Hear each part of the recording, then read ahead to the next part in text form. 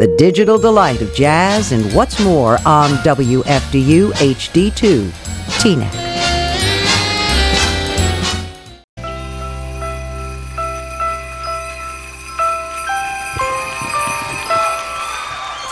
Tom Mazza, we're back. Joined on the line from our buddy Mike Vaccaro. Mike, welcome, buddy. Happy holidays, guys. How you guys doing? Merry Christmas, Happy Holidays, Happy New Year. We're good. We're wrapping up the show, Mike. We're taking next week off. A well-deserved break on a volunteer job. I would say so. We really enjoy you coming on. Mike, here's the deal. We love having you on. I'm going to try to go 20 minutes with you without you and Tony breaking off on the Knicks. Is it possible or no? All right. Well, crazier things have happened, I guess. So listen, we've been yapping about the stories of the year. First of all, do you have any thoughts? What is go sport by sport? Anything? What are some of the themes of the year that you think you're looking back on? We were talking analytics. Yeah, I mean, to me, unfortunately, the overarching theme, because our teams think so much, so we see it so much, is the notion of tanking again. I mean, I hate that that's a part of sports, and I hate that it's a part of how teams, successfully kind of rehabilitate themselves. But we're kidding ourselves if we hide our head in the sand. Obviously, I think the Knicks learned the lesson that tanking isn't going to work in the NBA, and so good for Adam Silver for instituting a system that doesn't reward tanking. But in the NFL, we see it still rewards it. In baseball, it kind of does. And unfortunately, one of the other big stories is the cheating aspect. I mean, it's really the first time in sports since the Black Sox when a team of real prestige like the Astros is kind of caught red-handed in a cheating scandal, and you can actually say that they were helped to win their world championship because of cheating. So it's unfortunately those are the two things that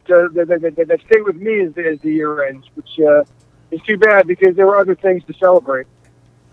Let me ask you a question. Where are you? We never really talked to you about this, and this is like right up your alley because you're a topical guy. You love talking about the topics that surround sports versus certain players. Where are you on the whole gambling, and where do you think that's going? I mean, this gambling is going to ramp up. I saw a Wall Street analyst over the week, this past week, put a report out that 2022, 2023, I'm not sure of the year, he's projecting $13 billion wagered in legalized sports gambling as more states. I think it's 20 states now. Tony follows this pretty tightly, but I think it's 20 states now, and we assume that's going up and not down.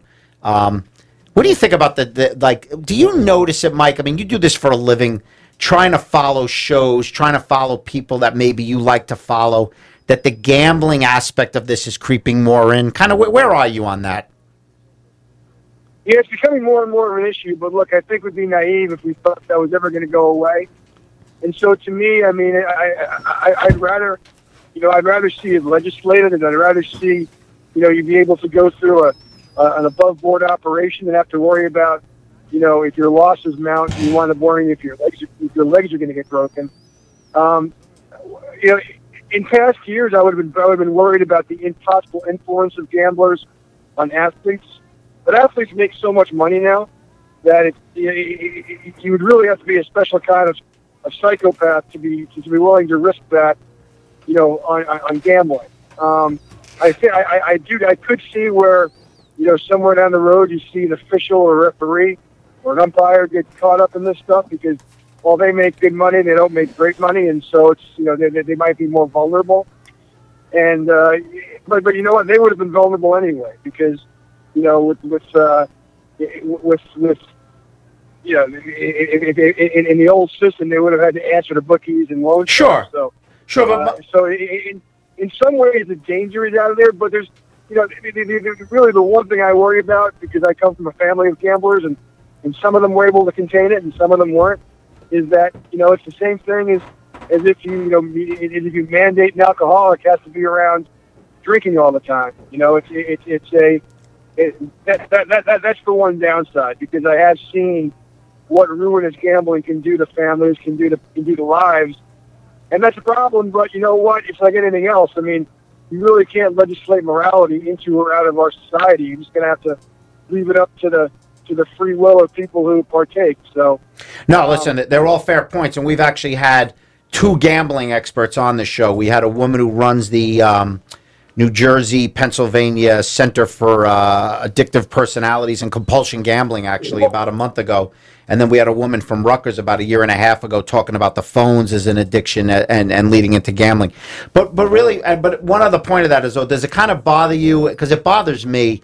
The one downside of the legal part of it is that now, pre-game, post-game, everything now, this gambling is coming into my coverage. Yeah, I can see that. And it's an interesting dance that we dance at the Post every day. I mean, we have 3 and 4 and 5 pages of unvarnished gambling tips.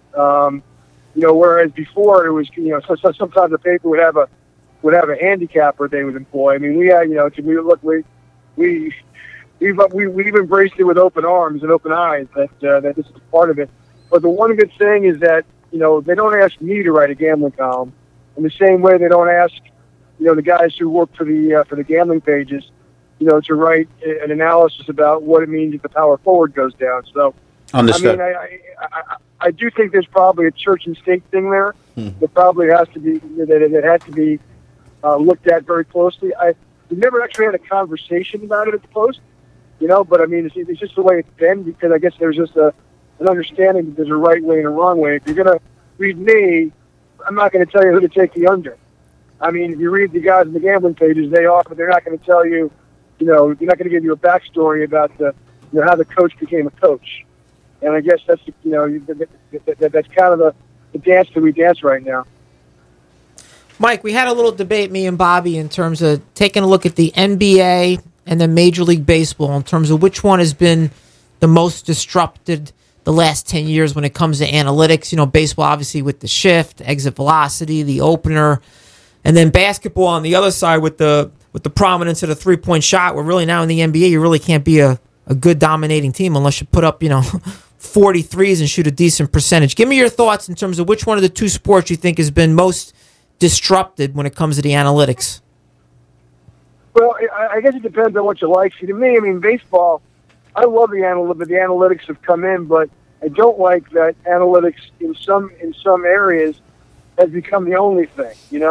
I mean, I know somebody who once voted for, who once filled out his Hall of Fame ballot based on the 10 guys who had the highest WAR in their career, and that's certainly his prerogative to do that. But it's not really the way that I think that these advanced metrics were designed to help the game. I mean, there are guys who are strictly analytical, and that's their job, and I understand that.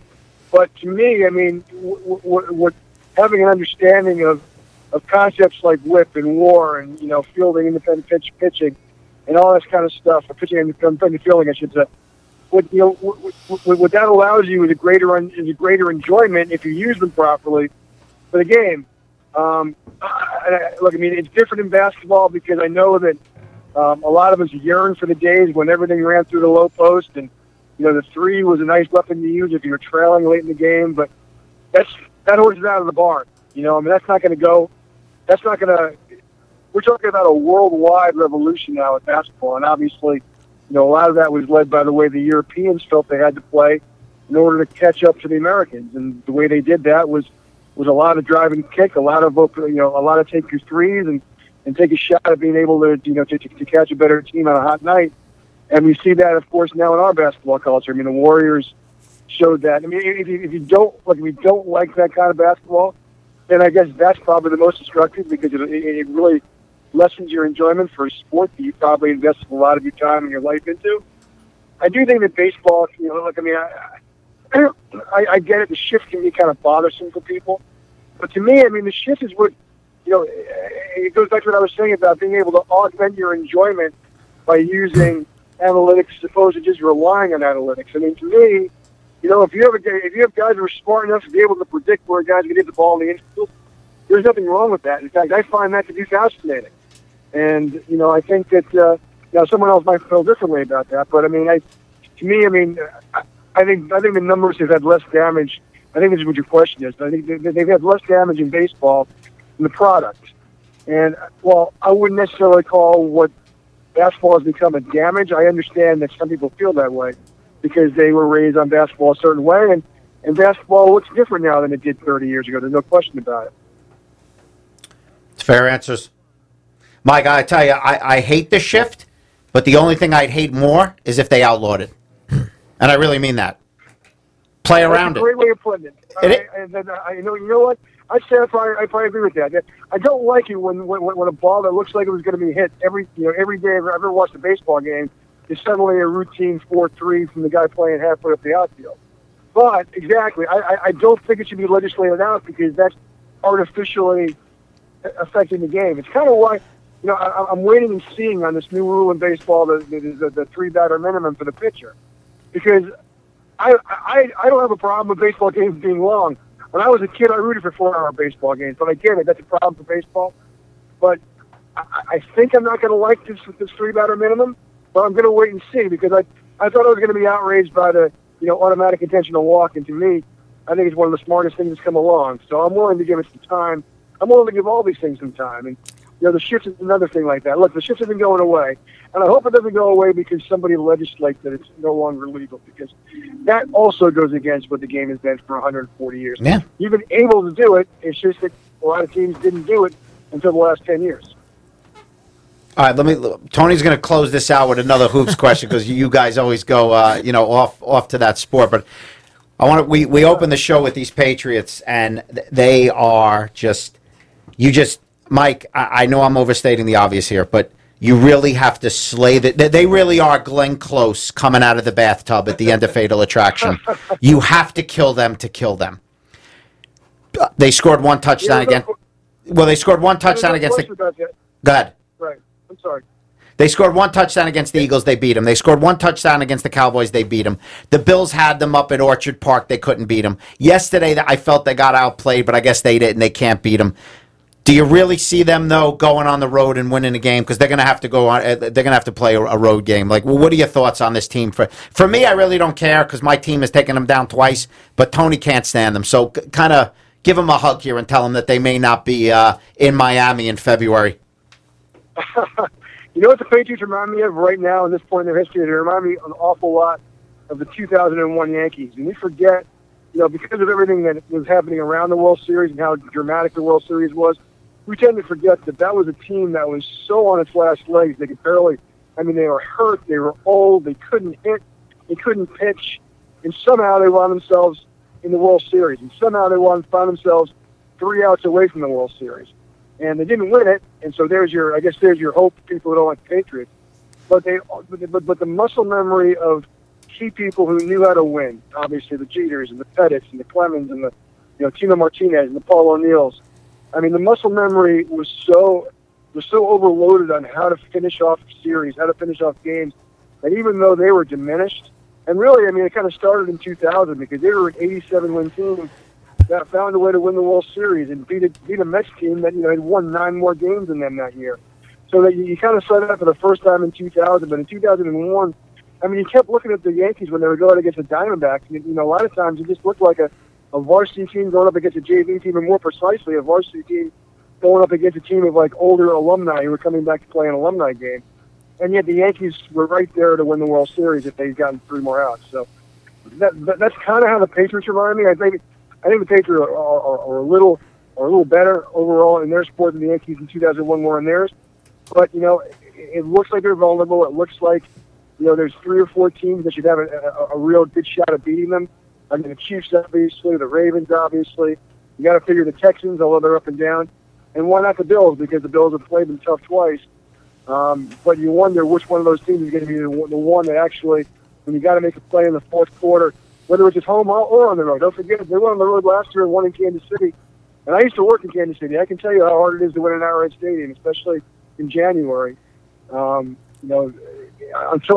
you see them walk off the field vanquished, you have to believe that they'll find a way, just in the same way those old Yankees made you realize they were going to find a way no matter what. Yeah, you can't make the mistake. You bring up the great game. Dee Ford doesn't jump off sides. It's a whole different game, but you just can't make those mistakes against teams of that caliber. Mike, let's just, as a last question, let's just torture ourselves a little bit and let's talk about the Knicks for a couple of minutes.